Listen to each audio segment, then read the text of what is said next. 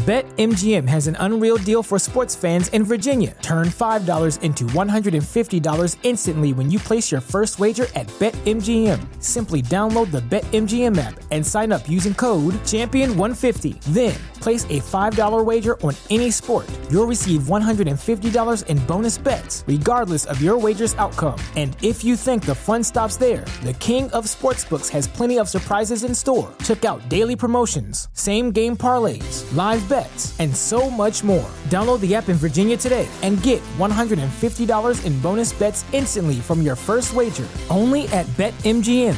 BetMGM and GameSense remind you to play responsibly. See BetMGM.com for terms. 21 plus only. Virginia only. New customer offer. Subject to eligibility requirements. Rewards are non-withdrawable bonus bets that expire in 7 days. Please gamble responsibly. Gambling problem? Call 1-800-GAMBLER. Promotional offer not available in Washington, D.C. The legends are true. Overwhelming power! The sauce of destiny. Yes!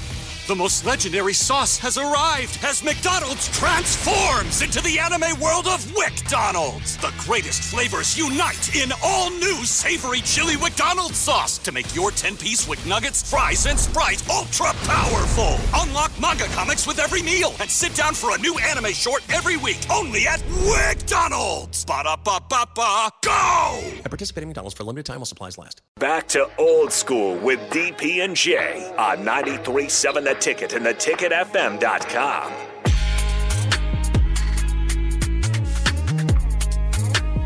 We are back. Jay Foreman, DP. We appreciate everybody on the text line and on YouTube live stream. Appreciate the support. Obviously, everybody's tuning in for Colorado Week, even though it's 4 to 6 and been hearing it all day. We're going to spread some of the love. But, I was thinking, after watching it numerous times, not thinking it was going to change. I think there was more there.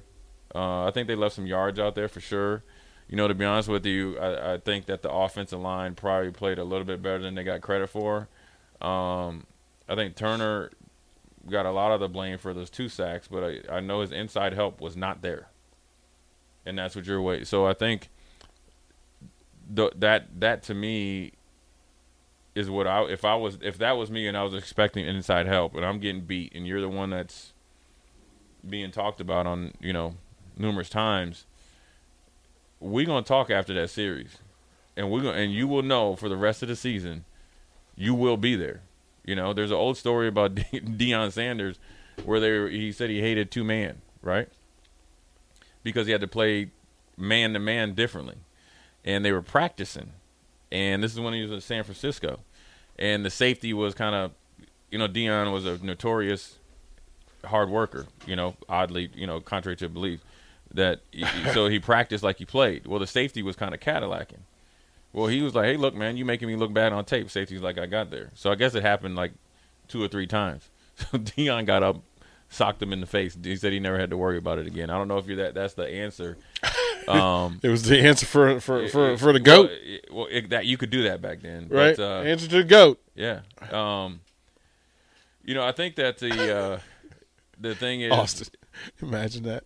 Whap! Right, yeah. Well, that was probably needed. The one when Steve Smith hit the guy for asking what route he ran. That was probably not necessary, but that's There's so many of those. Well, that was the way it was back then. Because the guy, you take pride in your work. You're practicing to win championships. You're practicing to win a game. Practice is a part of the game. It's not just a necessary evil, and you go through the motions. So. I think that one of the things they need to do is they need to figure out how to get Jeff Sims and the offense to play at I hate using the word fast because we heard it for so long. And you know what? My whole thing is, you can run 100 plays in practice, but if you only run 40 of them good, then you're wasting time for the other 60. I want to see if they can up the pace. And what I mean is in and out of the huddle, up your read pace, and more efficiently, right? That'll get you in a rhythm.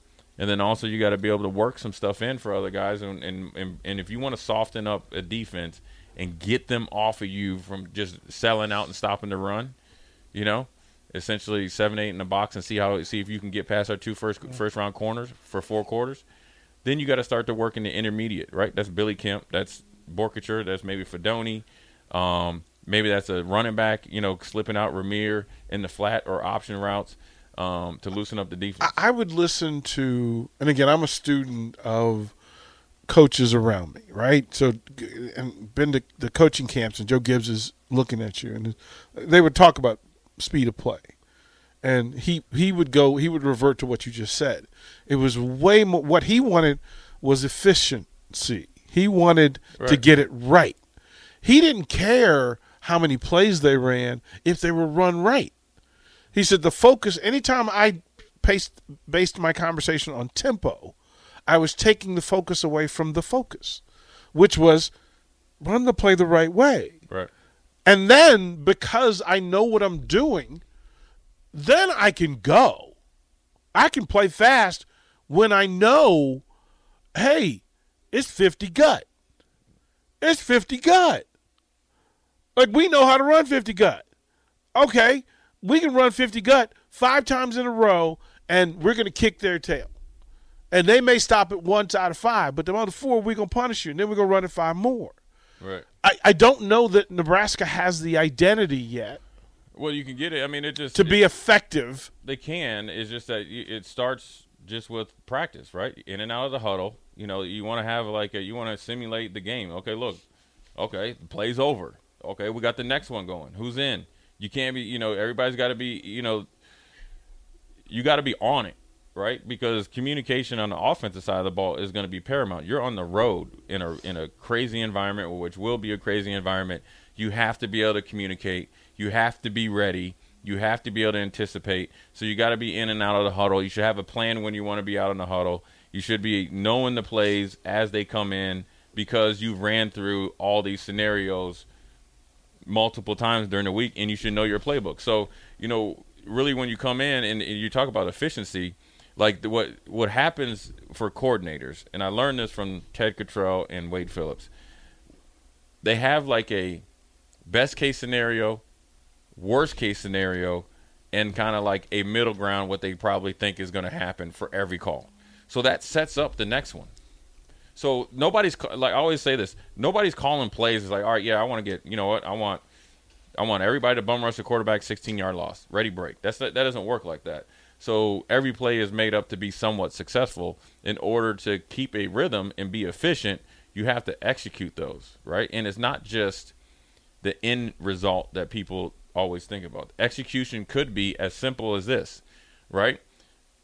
In the one sack that against Nebraska when the guy did the spin move, right? Chances are Nebraska might not have got that third down, right? But at least he's trying to get some confidence in his quarterback to operate efficiently in this offense to get him going for a series or two down the road. So when your guard leaves the tackle out hanging, now you're just completely inefficient because you haven't efficiently taken care of the point of attack. So that play is nullified. So then as a coordinator, I'm thinking, well, we had slide protection, 2-on-1. They rushed 3. How is this not even – the guys aren't even out of their breaks. So you're trying to set something up for the future. Well, it can't happen. And it kills – it not only kills the play you just ran. It kills the next play and then the play you were planning on. Right. Like the setup, the whole thing you were setting this, you have a rhythm in your head for how the plays are going to be called and what effect they're going to have. They got to be really good on first down. Whether they're running or passing. But what is that, though? Like, in the Jay Foreman perfect world for this offense, I'd like to see them at 2nd and 6. And how do you get there? Well, first of all, you can run it. Well, what play? Like, I asked this question. 1, who's the best offensive player on Nebraska's team? 2, how do you get them the ball? And 3, what plays that you can run effectively 100% of the time? That no matter how often you run it and no matter what defense they line up in, right, you should be able to. Your players are going to do what's right. Like, you should be able to run inside, outside zone or whatever their staple is with Gabe Irvin or Ramir and be able to block it up effectively. And I do like the twist that when they brought in Jenkins as the tight end to get some movement, right? This is just me, okay? I would even venture to even have him play some fullback. That's literally what I was thinking. Was he looked like a fullback, not a center? And here's you know what? He actually can play center. And that's no! I saw him at camp. He can play center, And then, Scott can play guard, but that's a discussion conversation for another time. Yep. And the reason what I like that caveat is because you can establish some physicality. You saw in a couple of plays where they actually down in the red zone were able to establish a new line of scrimmage, right? And they were starting to get some movement. But then you have less stress on Borkature, Fedoni, and anybody else at the tight end position to be blocking a bigger and maybe quicker defensive end, right? So now you're able to do a little bit of wedge blocking there on the edges, and hopefully, you get some movement inside.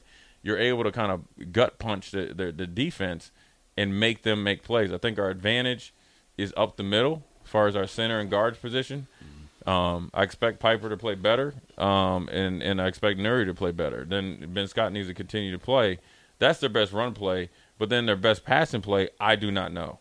Because if trying to throw slants and all that type of stuff on the road against these type of corners, against what they're going to do, is not going to work. So how do you circumvent that, right? In my opinion, and I'm just primarily talking from a defensive perspective, DP, is I would not be opposed, okay, to throwing a serious, I'm going to call it EFIS pitch to their coordinator, right? I might come in with 13 personnel, okay? But then I'm going to go 5 wides on you. Because here's what I'm going to do. I'm going to dictate what you're doing defensively. You're not going to not cover him, right? Now, you might not be scared of him, but you're not going to not cover. But that's good, though. That's good. That's very good. So I'm going to dictate what you're doing. Okay, if I want to get confidence in my quarterback, I'm setting it up to where you got easy run lanes, right? Then we got you on your heels a little bit, right? Now, you can't do this like all game because they will adjust. Well, then I can get into some more plays I like. I'm in a more manageable situation. Hopefully the crowd is starting to go down a little bit. And then we can work Billy Kemp in, right? I like Billy Kemp. Let's see what you can do on a now route, right? Smoke screen, whatever you want to call it. Just really, literally getting the ball and throwing it to him. Catch it. You got one-on-one. Whether it's a zone or not, you're there. You're one-on-one. Get him into the game. And do it with somebody. Marcus Washington is going to end up obviously starting the game. And then able to kind of get in a rhythm. That's how you become that's the efficiency right there. That was the biggest takeaway. Well, the biggest takeaway I'll share on air from Minnesota being behind the bench was the response and reaction of players to each other, that they saw what you were talking about. And then they started communicating. I'm just not sure it landed on the ears that it needed to land. Right. Yeah, I mean, that's, that's in-house problems, but I'm just saying, I mean, those are just things that I'm talking about from a defensive perspective. If I've been particularly in the NFL where we felt like we had an advantage, right, against an offense that was struggling. Well, up jumps the cat. They come out and they're doing something totally different because you know what? They have nothing else to lose. And if they know they can't, pass on you per se or run on you, okay, well, we're going to do something else to create some runs or some passes. And this is what also fans should know. A quarterback, every single quarterback, and Tom Brady and Joe Montana, these guys are the best of all time, Dan Marino. When it's just like a pitcher or like a Jordan or LeBron, seeing the ball go through the hoop, quarterback seeing the guy catch it, it's giving you confidence. If you want a real-life example, last year when we played Purdue, Aiden O'Connell started out like straight garbage, right? Right. He threw one little short pass, broke some tackles. Next thing you know, he hit 5 in a row. That's all it takes. Now, that doesn't mean that Sims is going to be Aiden O'Connell, but what it means is giving him confidence so then he's in a rhythm and going, and then the guys that are calling the plays, the coaches that are coaching on the sidelines, then they're in some sort of rhythm. Then they're able to kind of really freely evaluate how they're being defensed. Didn't he find some rhythm? I think I'm still trying to figure out. No.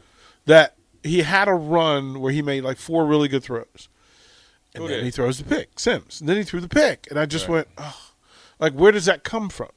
Like, how do you get out? Like, he pulled himself out of rhythm to do something that he hadn't done the previous 4 throws. Because from a defensive perspective, if you go back, I watched this now. Yeah. So they got Minnesota on that like a play before.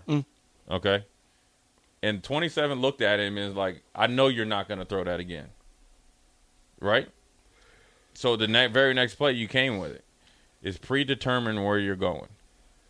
It's that whole thing. Copy success. Like the plays that were successful, there were 7. Well, that play was successful, and then, but 27, who's an All-American first-round pick, said, listen, that's too – I know you – like, dog, you got me that – he said, I didn't get over that time. Yeah. It's a perfect example. Like, okay, against Colorado, I scored it, off of the touchdown or whatever. And I sat there, and I was like, I'm going to get me another one. Like, just take the next step. Like, if it's not there, throw it away, bro. But Coy Detmer did that. Because throw it away. If he would have threw it again, it's 2 touchdowns, right? Yeah. So you got to get a little bit, but I think a little bit better running attack there, and it will help him out. And spreading the ball around with multiple people getting their hands on the ball softens up a defense. If you want, I always try to look at, for people that are, I like to think our listeners are sports fans. So Golden State Warriors, when they were really running, obviously even before they went and got Kevin Durant to get some more championships, right? Yeah. Okay, their last championship, when they were really dangerous, when they needed to go back and get control of a series, when they were in Memphis, right? When Draymond got kicked out. If you go back and watch that first 2 quarters, 6 guys scored. So Memphis, who was the best defensive team, efficiency in their rating or analytics was, had no answer. They couldn't find somebody to stop. That's why Colorado was just off the charts last weekend. TCU couldn't do anything. And then guess what happens when you are softened up and can't do anything? You start guessing. You start trying to be an individual. You start missing on communication. You start missing checks. You start aligning wrong. You start to align places you think you need to be because of 2 plays before you got smoked. You're not in the moment. You're just their puppet. So in order to really do this and really get control of the game, I'd like to see more guys run a couple balls, get something out there. Obviously making yards now. Yeah. I mean, obviously we're trying to move forward here. Yeah. And eliminate jumping off sides or lining wrong. That's actually a positive. We're gonna need play. you, Coach Foreman. We're gonna need you. No, I'm gonna be watching up there in the media booth. Yeah. Hopefully, I'm gonna be sitting up there chilling. That booth's gonna be fun. I think Jay's sitting next to me for this game. I'm just gonna have my notepad. I'm gonna have my computer on record. But I'm bringing binoculars. Right. Because I'm seriously. I have binoculars, so I can literally live stream and dictate. So, anyways, that's what we need to do. We're gonna go to a quick break here. And I want everybody to text in on the text line, who is the one player from the Colorado team from the past, right? The rivalry that you hate the most. Because there's one that I always hated, DP. Mm-hmm. Yeah, you know what I mean? Well, you have reason. I have reason. And every time I played against them in the league, I tried to kill. I punched him in his stomach. He had the little Pillsbury Doughboy. He had that old man's stomach, DP. Yep. It did hurt a little bit. But Jay Foreman, DP, we'll be right back. Watch Old School live on Facebook, YouTube, or Twitch. Old School with DP and J on 93.7 The Ticket and theticketfm.com.